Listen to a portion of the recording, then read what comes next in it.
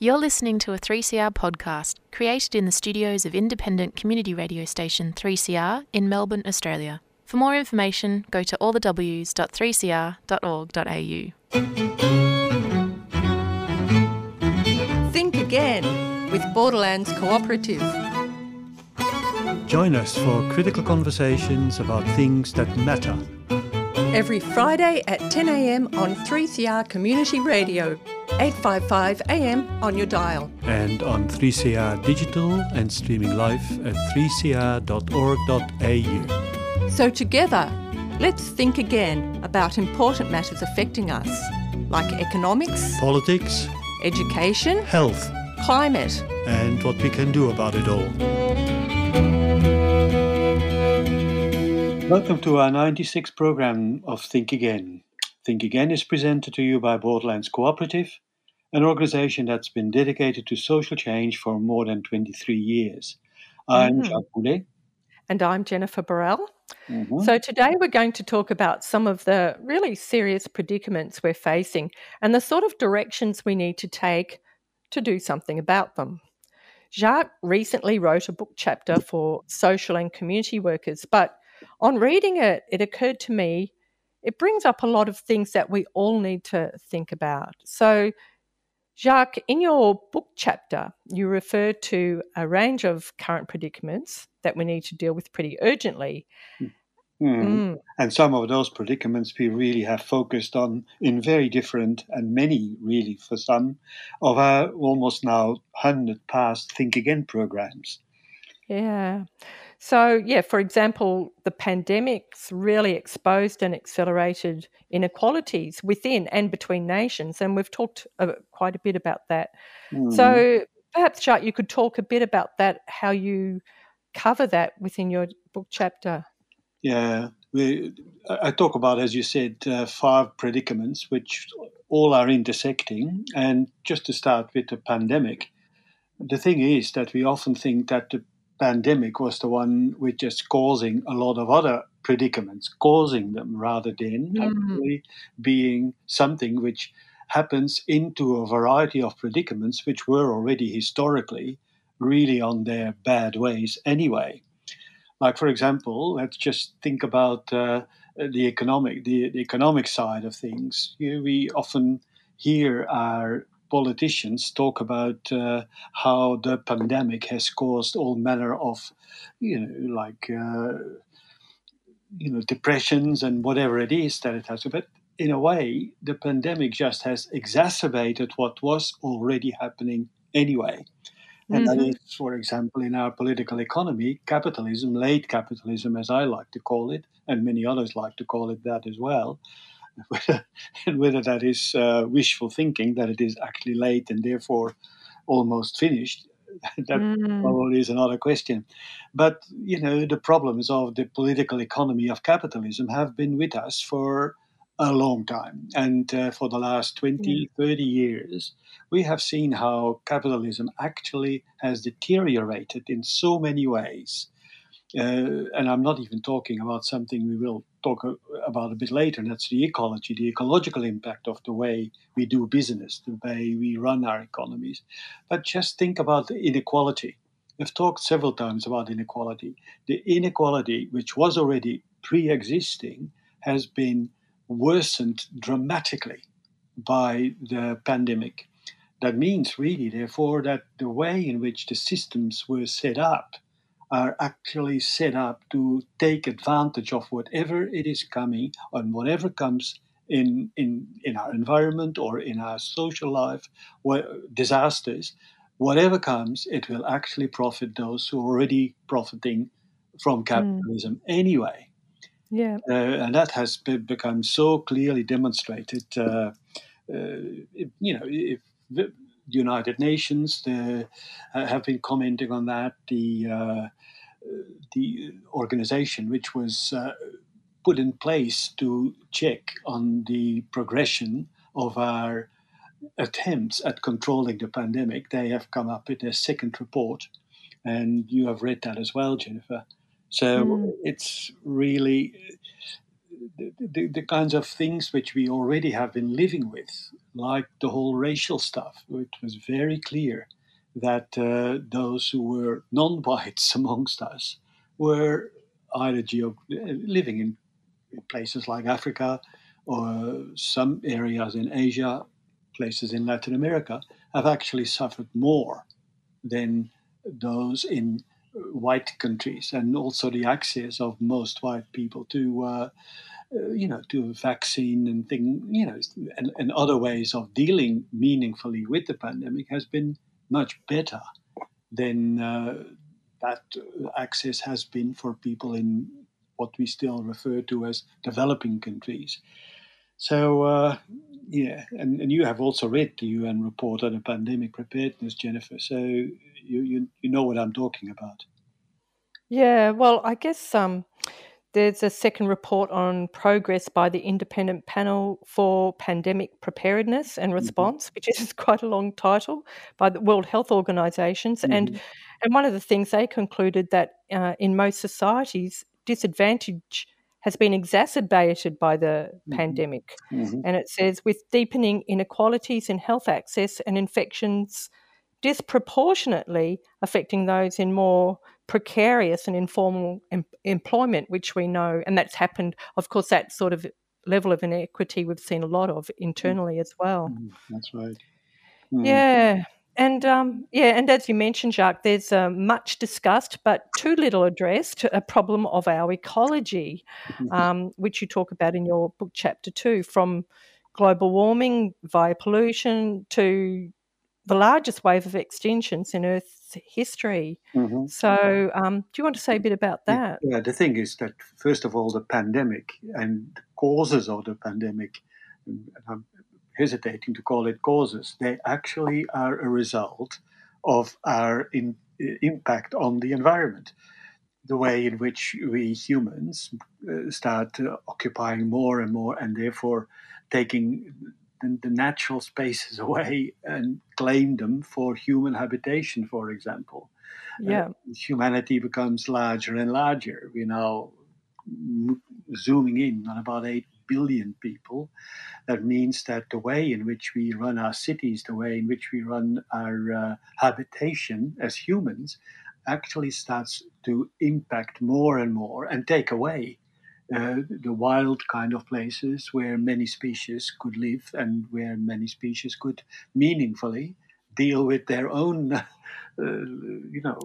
infections and all of that. Now they pass them on straight to us. So the thing is that we have actually, to a large degree, caused that pandemic to ourselves.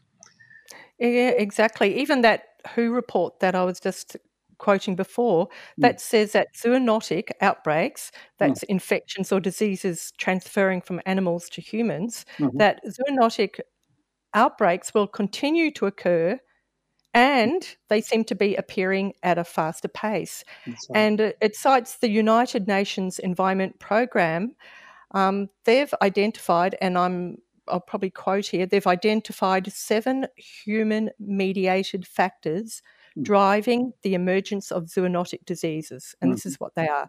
Increasing human demand for animal protein, which is meat, unsustainable agricultural intensification, increased use and exploitation of wildlife, unsustainable utilisation of natural resources accelerated by urbanisation, which you were referring to a lot then, Jacques, land use change and extractive industries, which we know a lot about in Australia, increased travel and transportation, changes in food supply and climate change. So they're all pretty much related to our use and abuse of the environment, and even when within our largely human-created agriculture practices that really aren't sustainable at all. And over the last couple of months here in Australia, we have seen floods, we have seen typhoons or whatever they're called here. So many, many more really than ever before in the local history. So we are still counting the costs of the last bushfires. If the bushfires happen again in the same places in the next 2 years or so, what is then going to become very clear is that we are then really killing off all possibilities of regeneration. And of course, that is closely tied, intricately tied to our political economic system. Anyway, it's probably that we, at the moment, need to go to some music. Go to some music? Yeah. Yeah, Jacques, the image of the old man. By Yitzhak Yedid.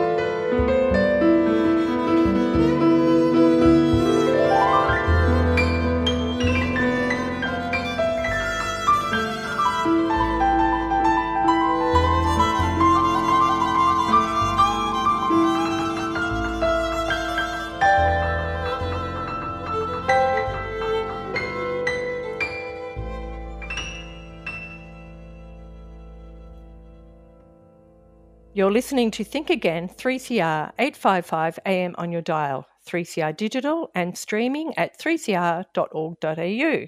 Today we're talking about some of the predicaments we're facing and how they're linked, and the sort of approach we think we need to take to do something about it all. So Jacques has recently written a book chapter on this, which he'll probably give us the name of when he responds to this question. And I thought it was well worth talking about in this program, especially as we've covered a lot of the things he's talking about in the book chapter in past programs of Think Again. So Jacques, given the very serious predicaments like the pandemic, the onslaughts of late capitalism, and all the inequity associated with that, the inequity and the exploitation, the precarious situation of our planet, and continuing racism and white settlement. What do you think? I know that you also mentioned war, but we sort of decided that we probably need to having our ready war machine. We probably should talk about that in another program because we're already covering so much in this program. But I wanted to ask you, Jacques, what do you think this all entails for social and community work and for interested human beings in general who really want to do something about this? First, respond turn around this Titanic. Yeah, to what you said about the title of the chapter and what the book is about. The book is about, we call it recontextualizing social work and community work, and it means that we need to really adapt the way in which we do these kinds of professions to the changing environment, to the changing context we live in. And we can do that either to rather than just adapt to those changes, we actually continue to want to change what it is that is happening around us with those two professions, particularly community workers and social workers. The chapter is the final chapter in a book, an edited book, where we have got 14 chapters, 12 contributions from all over the world, really, from Argentina, from Africa, and Pacific Islands. And that chapter which we are talking about is the final one, where the title is Looking Back to Keep Moving, and it may not be forward that we're moving. That is the kind of a little bit like a testing out kind of title I have chosen, because we don't know whether the real way to move is actually forward. In the usual way in which we talk about our economy and about the way in which we live and have developed our so-called civilization, is that it is always forward. Moving forward seems to be progress, development. They're all forward. Well, it's sort of linear, like moving in a line with the known cause and effect of what you're doing. It may actually not be forward that we're moving because of the fact that we may have to move sideways or even backwards and go back to certain ways of living which we have sort of abandoned, of which we have lost the skills. But it may very well be that in the near future, a variety of things which we now take for granted because of our development, or so-called development in our civilization, that they're not available anymore. Well, what sort of things are you talking about, Jacques, when you give an example? Technology, for example. We rely so much on technology and on the technological impact, the way in which technology runs our lives, the way in which technology tells us where to go, how to go, where we go. At some point in time, we may actually be without, or we may finally discover that our technology is part of the destruction of our environment, that our technology is part of the destruction of our capability to relate with one another as human beings. Remember that we talked about the social media. The social media have really disabled a lot of our ways of relating with one another. And lots of people now, they are suffering really from overuse of those of social media, and they have unlearned how you physically deal with other people, how you can be with other people. So it is really important, because we are all always referring back to the need and the importance of returning to the local, to community. And community is actually a system of relating with one another. What about the possibility that we have unlearned and forgotten a whole area of capabilities of relating with one another. Just look at the way in which families are being undermined because of the social media they use. There's a lot of that kind of stuff where I figure many of the ways in which our professions like social work, community development, but also teaching are now heavily relying on technology. How are we going to make sure that we relearn what it takes to together in a community, in a family, in a classroom, to deal with one another and to really create the possibility of survival, of survivability, of how are we going to live in the next 50 years when the ecology which we are destroying and which we have relied on and will continue to rely on, that ecology is probably going to tell us, hey, it would be about time that you start to think about your survival in terms of what would it take, how would our ecology want humans to live with it rather than the other way around. On that note, we might have a short break and we'll continue our conversation after that. Merhaba. Bugün nasılsınız? A Turkish eco-feminist approach to dismantle the toxic misconception of the good immigrant. Intrigued? Well, so are we. The Good Immigrant is broadcasted in Turkish every Thursday between 6:30 p.m. to 7 p.m. Tell your friends and family because you have a date with Özesuen Özgü. 3CR, 8:55 a.m. Thursdays, 6:30 p.m. to 7 p.m. See you all then.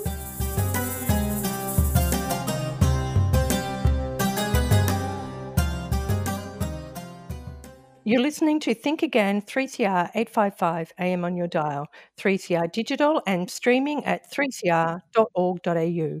We're talking about a book chapter Jacques recently written about the various predicaments we're facing and how they're connected and the sorts of things that we might do to address them collectively and pretty urgently. So Jacques, in your book chapter you say, quote, "We believe that contextualised but localised interpersonal, relational and community interventions will have greater and more lasting positive effects than the call for and reliance on socio-political systems and powers to create needed change." So that sounds pretty radical, Jacques. Are you saying that local relational initiatives will be more effective than relying on the current political system for change? Please explain. Yes, Pauline.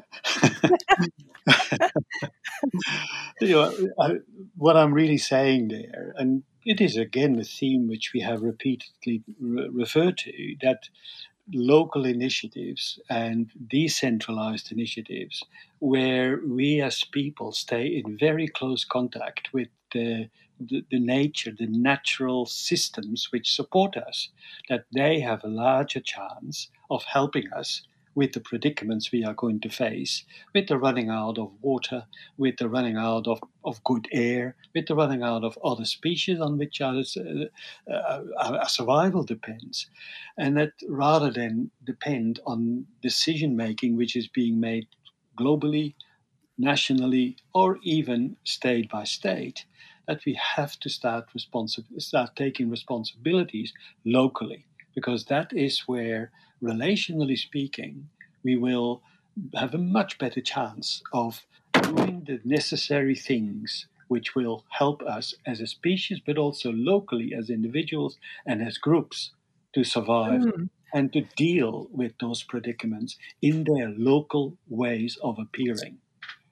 Yeah, so Jacques, you're not arguing not to take political action though, because of course we do suggest that. And personally, and I think you agree with me, but I'd argue that in general, change has to happen on a range of fronts. So of course we have to learn to do things differently at a local level, but change happens on a range of fronts at different parts of the system, so that we have everyday life in communities and we have broader political economic structures and systems, and life being complex, you can't always predict what combination of actions towards change or processes towards change will be successful.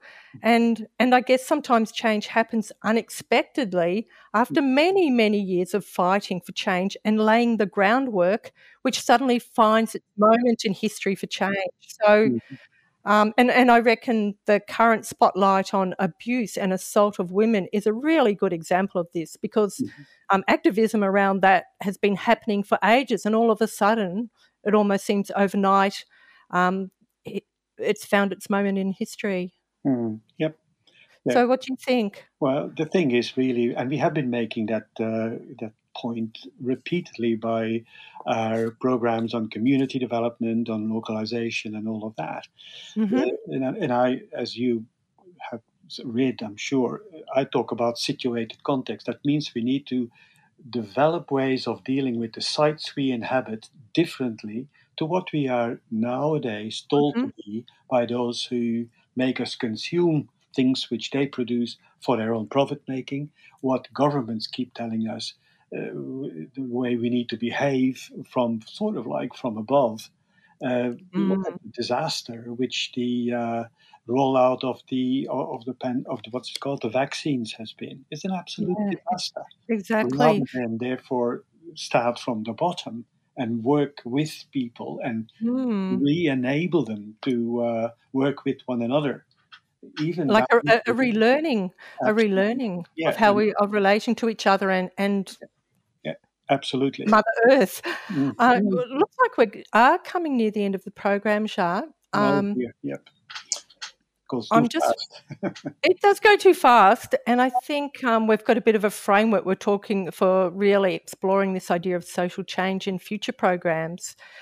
Do you have any community announcements that you wanted to make, Jacques? Yes, I said already last week that we are now moving to our new space with Borderlands to Pickett Street 30A in St. John's Anglican Church. We will be operating from there from the 1st of May onwards. So we are busily packing up and all of that. And if anyone has any time to come and help us, you're always welcome to do so. Of course. The second thing I want to say is that the issue of the new community has come out, all 134 pages of it. It's a big issue which combines the last issue of last year and the first of this year. And so we have already sent out the electronic version, and the printed version will soon go out as well. Please help us spread the subscriber numbers, because we do need and depend totally on numbers of subscribers. Yeah, we're not having big corporate sponsors. That's right. So, and just really quickly, I'll just want to urge people to join the Raise the Rate campaign to raise Centrelink payments for good. And people might remember about a month ago I interviewed Cliff, and he really described the really terrible situation that people like him find themselves in through no fault of their own, being dependent on sub-poverty Centrelink payments. So that's Raise the Rate. Amen. So thanks for listening to Think Again on 3CR Community Radio. If you want to send us a message or ask about anything from today's program, you can email borders@borderlands.org.au. Just put Think Again in the subject line. Our programs are available by podcast wherever you get your podcasts, and the 3CR website at 3cr.org.au. We'd also like to thank Clive Bourne once more for technical production and music selection. Meanwhile, stay tuned for Jailbreak, which gives a voice to prison inmates, their families and their friends. But just before that, we have World Turning by Yothu Yindi.